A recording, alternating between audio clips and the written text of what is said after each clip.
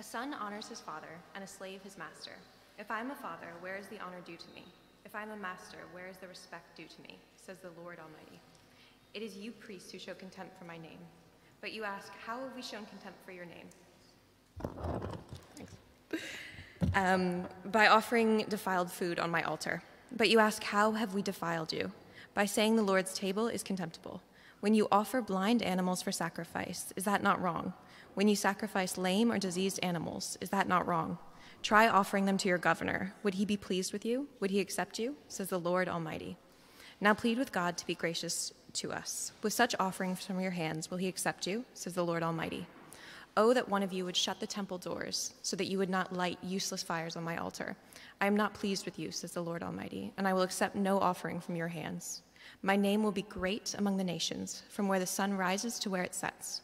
In every place, incense and pure offerings will be brought to me, because my name will be great among the nations, says the Lord Almighty. But you profane it by saying, the Lord's table is defiled, and its food is contemptible. And you say, what a burden, and you sniff at it contemptuously, says the Lord Almighty. When you bring injured, lame, or diseased animals and offer them as sacrifices, should I accept them from your hands, says the Lord. Cursed is the cheat who has an acceptable male in his flock and vows to give it, but then sacrifices a blemished animal to the Lord. For I am a great king, says the Lord Almighty, and my name is to be feared among the nations. And now, you priests, this warning is for you. If you do not listen, and if you do not resolve to honor my name, says the Lord Almighty, I will send a curse on you, and I will curse your blessings. Yes, I have already cursed them, because you have not resolved to honor me. Because of you, I will rebuke your descendants. I will smear on your faces the dung from your festival sacrifices, and you will be carried off with it. And you will know that I have sent you this warning, so that my covenant with Levi may continue, says the Lord Almighty. My covenant was with him, a covenant of life and peace, and I gave them to him. This called for reverence, and he revered me and stood in awe of my name. True instruction was in his mouth, and nothing false was found on his lips. He walked with me in peace and uprightness, and turned many from sin. For the lips of a priest ought to preserve knowledge, because he is a messenger of the Lord Almighty, and people seek instruction from his mouth. But you have turned from the way, and by your teaching you have caused many to stumble. You have violated the covenant with Levi, says the Lord Almighty. So I have caused you to be despised and humiliated before all the people, because you have not followed my ways, but have shown partiality in matters of law. Thank you, John. I can't say how good it is to be here at the end of the half-term week. I'm really glad that each one of you has been able to join us today. A massive welcome to you. And do turn up Malachi again, page 960. It's our series that we're looking at as we think about God, the heart turner, turning our hearts back to him. And before we do that, we want to be our interaction. We want our interaction with God to be real. We want it to be authentic. And we want to be listening to his voice this afternoon in a one-to-one sort of encounter with the God of the Bible. So I'm just going to leave a few seconds silence for you to settle your minds and to pray to God, and then I'm going to lead us in prayer. So let's pray together.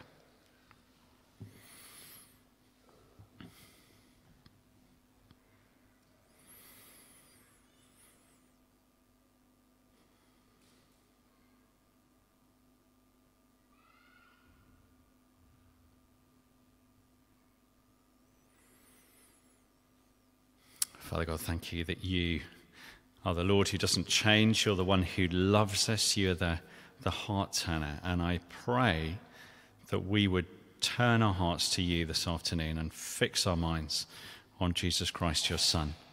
Please help us do that by your Spirit's work. And we pray in Jesus' name.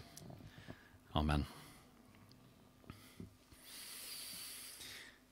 So I don't know what time of the week you're at your very best. When do you feel you're just sort of achieving, out of your skin? When is it that you get the most done? On average, I learned this week, it is 11 o'clock in the morning. There you are. You can see the graph just behind me. This is good research, apparently. 11 o'clock in the morning, when we're most active, when we're most alert, when we're most able to achieve. And for most people, it's a Monday, which is the best day for them. So I don't know if that's you. Monday, which is the most productive day. And then October is the most productive month. Apparently, we all come back from our summer holidays sort of full of energy, full of sort of vim, just batting down the to-do list. So 11 o'clock, Monday the 14th of October, this autumn, you're going to be awesome. Okay, are you ready for that? Just 6 months to go or 8 months or so to go until that moment where you're going to be at your very peak. I hope you're prepared. I hope the world's prepared. But the question is, who gets your best time? Who gets the very best of you? Who do you want to give your best time to? Well, what is it that we give everything to, just our maximum? Maybe it's your work. Perhaps that's where you really excel, you really get things done. Maybe it's your sport. You're just like the whole week, you're getting ready to achieve your PB as you power around your 5K, whatever it is. Perhaps you reserve your best for your teacher or for your parents or for your family. That's where you really give it everything. Perhaps it's your holiday where you really want to pull out the stops. You just sort of hold back a little bit at work so that when you get on holiday, you can really go crazy. What is it? What do you say? What are you saving all that energy for? What do you want to give it to? What's your top priority? Who gets our best? And that's actually the question that Malachi is asking to this tiny group of people who've come back from Judah right at the end of the Old Testament. This is pretty much the last point of the Old Testament, then 400 years, and then Jesus is going to come. And this is God's people back in Judah from this forced exile in Babylon. And they're bone-tired and they're fed up, we saw last week. And since they came back about 100 years ago, things have just been rubbish. And so God tells them, chapter 1, verse 2, he tells them, we saw last week, he loves them. He loves them, although to be honest, they can't see it. But God is the heart turner. That's what it says in chapter 3, verse 7. And he wants to put his unchanging character on display so that his people will return to him or turn back to him. And so that we too, he's the same, Malachi says. And so he wants us to understand his character so that we will turn our hearts back to him in love and response and joyful service. But it was into that situation back in the 5th century BC that God gives Malachi a second message. It goes from chapter 1, verse 6 to chapter 2, verse 9. And it's about giving God our very best. That's the thing, giving God our very best. And here's the first point from chapter 1, verses 6 to 9. This is what Malachi is asking. Are we dishonoring God? It is time to plead for grace. If we're dishonoring God, it is time to plead for grace. Have a look at chapter 1, verse 6, down there on page 960. A son honors his father and a slave his master. Okay, that's the principle that Malachi wants to put up at the top. No one who Malachi is speaking to will disagree with that. That's just the way things are. Honor where honor's due, only it seems not. Have a look at verse 6. God speaking, if I'm a father, where is the honor due to me? If I'm a master, where's the respect due to me, says the Lord Almighty. The Lord Almighty, the Lord of hosts. It's like Justin a few years back talking to Dawn, when he was quite little, our son Justin was talking to Dawn, and he said to her, Mum, you're in front of the TV. And Dawn said to him, well, Juz, what is exactly the word that we use in this situation?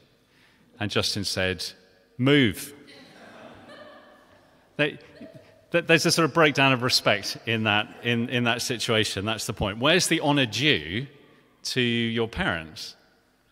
Where's the honor? Israel are God's son. They've been told that in the Old Testament. They're God's servant, but you wouldn't know it, would you? Why not? That's the last bit of verse 6. It is you, priests. Can you see that down in verse 6? It is you, priests, who show contempt for my name. That's strong, isn't it? But you ask, how have we shown contempt for your name? By offering defiled food on my altar. But you ask, how have we defiled you? Do you notice that? It's interesting to link that. There's that intimate connection between how they treat God's table and how they treat him. Verse 7, by offering defiled food on my altar, but you ask, how have we defiled you? By saying that the Lord's table is contemptible when you offer blind animals for sacrifice. Is that not wrong? Perhaps you've seen around the St. Mark's building, we're not the only church that meets in here, perhaps you've seen some bits of sort of bric-a-brac, second-hand books and things. They're just at the back. Second-hand clothes just over in that corner.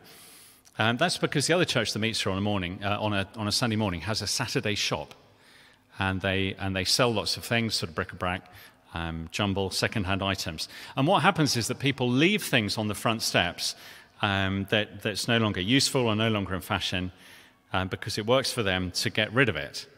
So I've got some things here.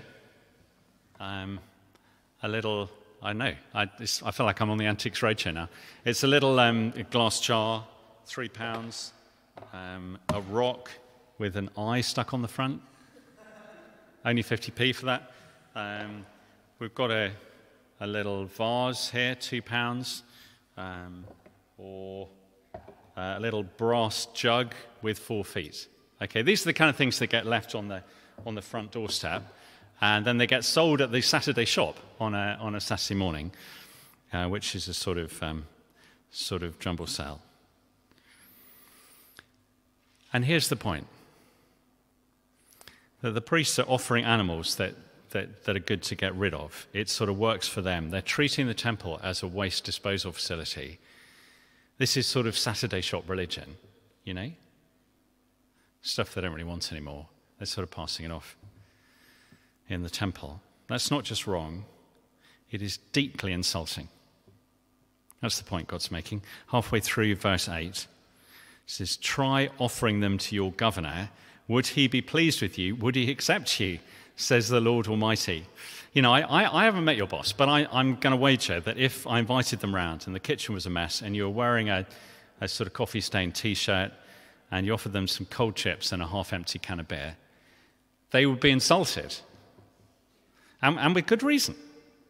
How about the sovereign Lord of the universe, the God of armies? What about him? Now, they've defiled him. That's a strong word, isn't it? They've defiled God, verse 7, by offering him the fag end of their lives, the leftovers. I mean, I'm sure, I don't know what happens to you when you're challenged. A lot of us resort to self-justification, and I'm sure that was some of that going on. That's my sort of default position. Hey, at least I'm still bringing sacrifices, God. I'm still there. I'm still there in the temple. Other people don't go to the temple, but I'm right there.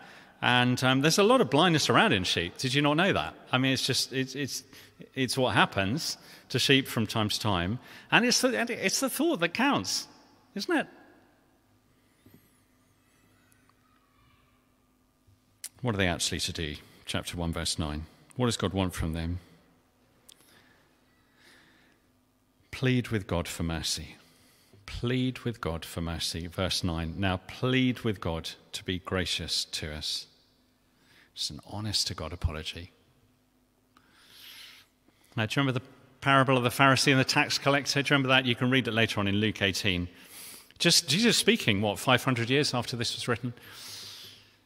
In the same part of the world, 2 people go into the temple, and one's a kind of priest, and he talks about everything he is and everything that he's done. He's kind of chuffed with himself. And the other, it says, stands at a distance, and he wouldn't even look up to heaven, but he just beat his breast and said, God, have mercy on me, a sinner. That is the response that God's looking for. That is what it means to turn to God. Plead with God for grace. But because we don't always give God our best. Some of you remember Adam Pimble. Do you remember Adam? He was here a few years ago. He's now gone to Crouch End. And he said that when he was in a previous church, when he was a curate a long time ago, he asked someone from their church whether they were going to come along on a Sunday. I don't think I will, the person said, because it's my birthday. You know, the worrying thing is that in my worst moments, I've got some sympathy with that. You know, it's a sort of, we think to ourselves, well, it's a special day for me. Why spend it at church? Do you get that? I get that. Don't give the Lord Almighty less than he deserves of your life, says Malachi. That's sort of Saturday shop religion, giving God the cast-offs, the hand-me-downs of your life. We're to give him the best of our time, the best of our attention, the best of our energy, the best of ourselves in our quiet times, in our diary planning, in our holidays, in our day-to-day. When are you at your best? Give that to God. That's what Malachi's saying. Cry out for grace. We've all got this wrong. Cry out for grace and honor the Lord Almighty. He has loved you. Return to him. And fear him. That's the second section. It goes from verses 10 to 19. Rightly fear God, respect him, live in right awe of him for his power and his majesty and his goodness and his mercy. Are we displeasing God? This is the second point. Are we displeasing God? It is time to fear his name.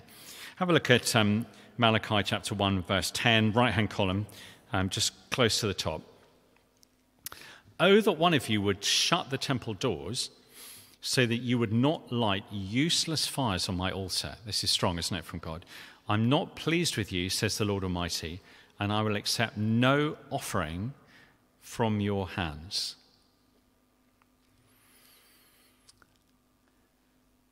You know that campaign to keep churches open across the country? The National Churches Trust, I think it's called. Don't bother, says God. Don't bother. If the gospel isn't being taught, why not close them? If it's grudging religion and people giving a few hours of their spare time when they can afford it, it is better not to try. That's what God says. I guess what's happened to God's people in Judah is the sort of no consequence downgrade. Let me explain this sort of no consequence downgrade. So once upon a time, God's people had come and they'd offer their very best at the temple. That was what they did, and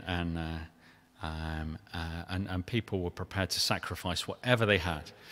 But then they just sort of noticed a lamb, verse 13, who was injured or lame or diseased, and they just wondered, what would actually happen if I took that to the temple? What would actually happen? Would it really be so bad? I know that Leviticus 22 says that I need to give a perfect lamb, a lamb without defect. But in the end, who is actually going to say anything? Huh? Who is actually going to challenge me on that? And do you know what? When they do it, then no one's stressed. Nothing happens. There's no lightning that comes down from heaven. They don't die on the spot. Life goes on. And so in a sort of day-to-day where lots of other people are demanding things, then cutting corners in the sacrifice solves a few problems.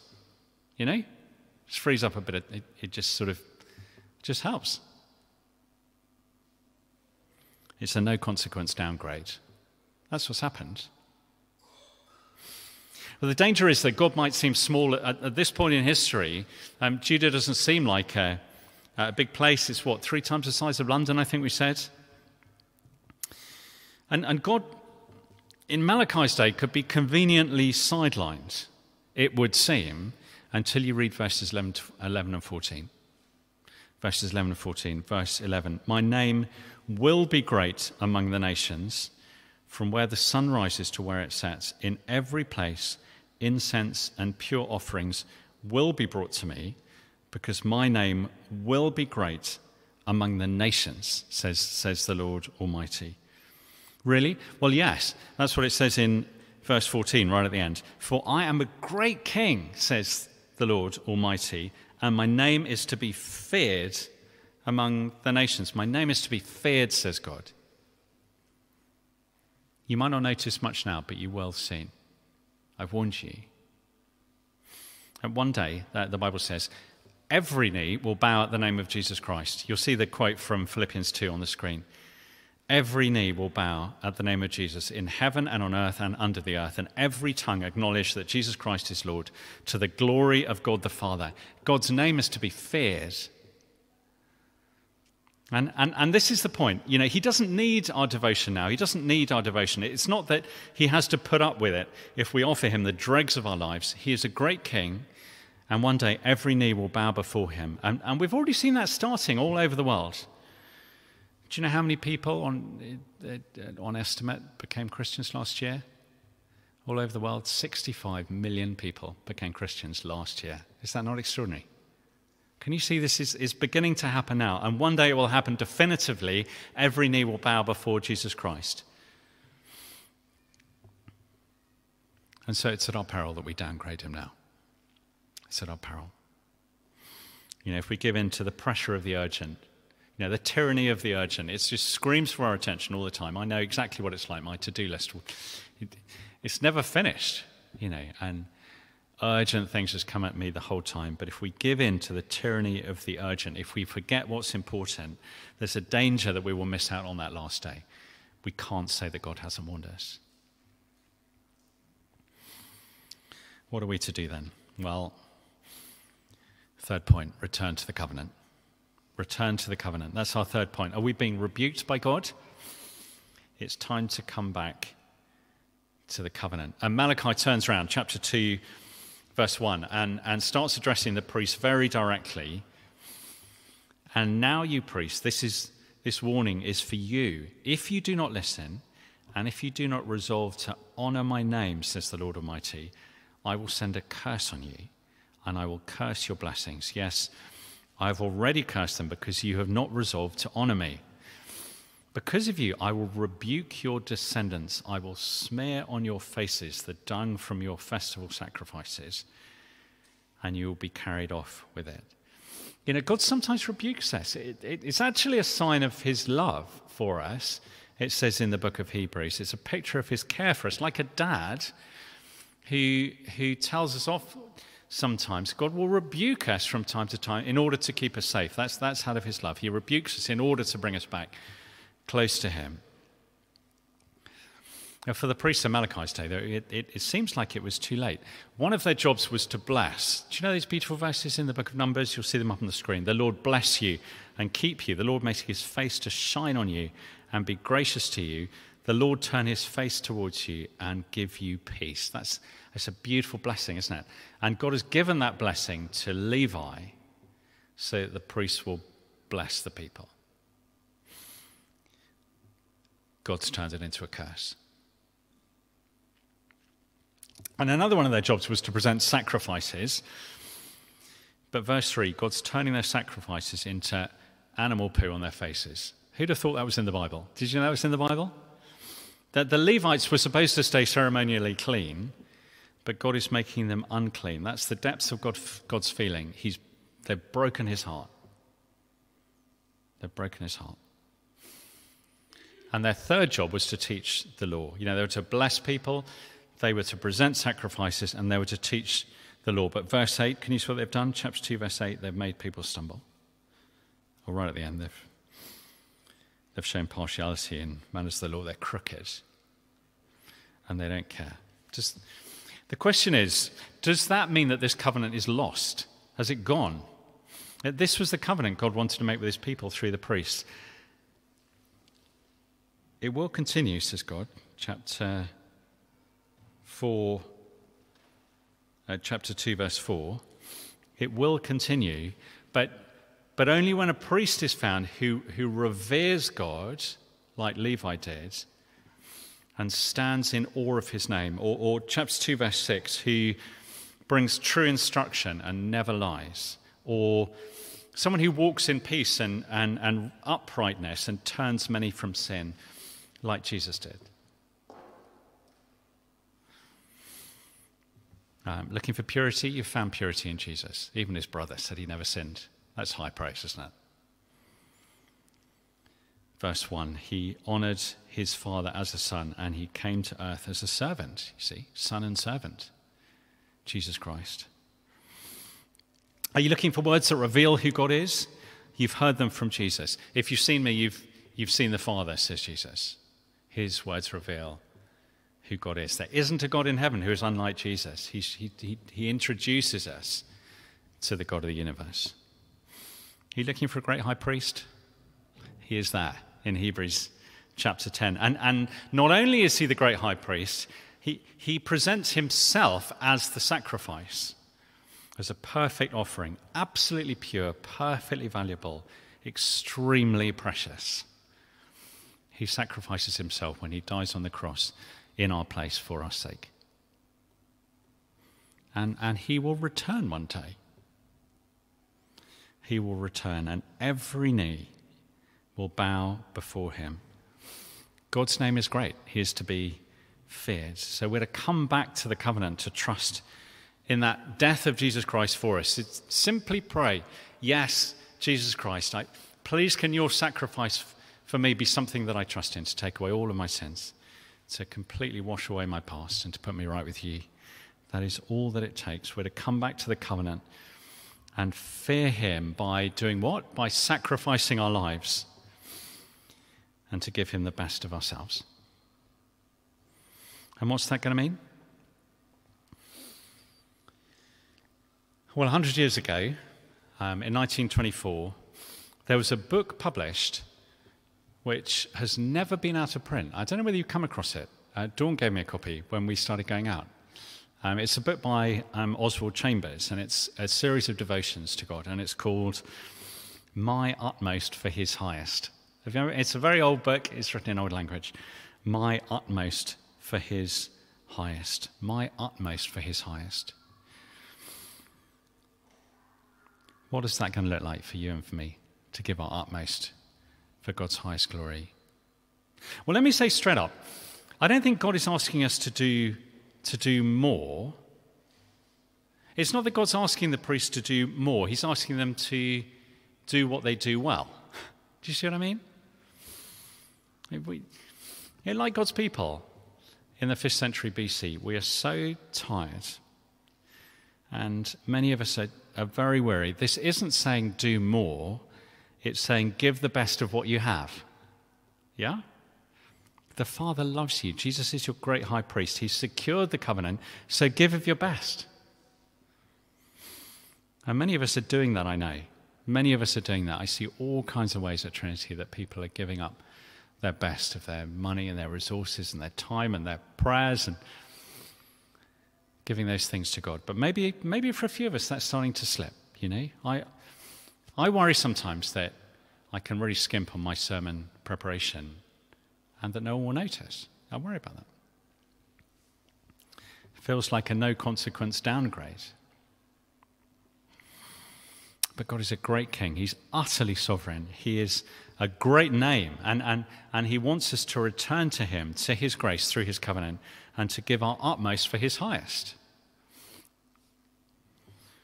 Well, in the book of Malachi, we're going to go through the rest of Malachi over the next 5 weeks or so. It's going to help us apply that into all kinds of different areas where God just puts the finger on ways in which his people have been downgrading their response to him. And we're going to look at things like marriages and money and ambition and effort and the way we care for needy people who are amongst us.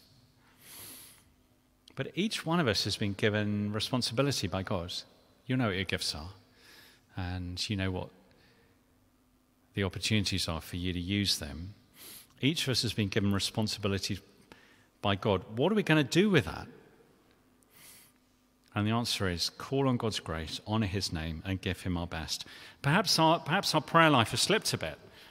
And there's the week of prayer starting today, and John's going to tell us all about that. A week of prayer where it's a chance to come together and pray a little bit more often than we would normally. How do we feel about that? 7:45 in the morning. I'm not a morning person. I'll tell you that for free. Call on God's grace, honour his name, give him our best. You know, the privilege of serving a sovereign God. One of my friends says, what grips our heart wags our tongue. You know, do we talk about that with each other or with our friends at work or school or college or people that we meet during the day? Do our friends know that we feel privileged to serve a great king, a sovereign God, the true and living God of the universe? God is the Lord who doesn't change. It says in Malachi, he loves us and he longs for us to return to his covenant of grace through Jesus, the great high priest. So as Paul says in Romans 12, in view of God's mercy, offer your bodies as a living sacrifice, holy and pleasing to God.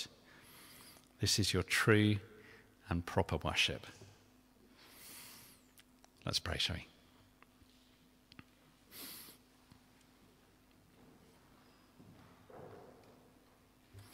Heavenly Father, thank you that you are a great King.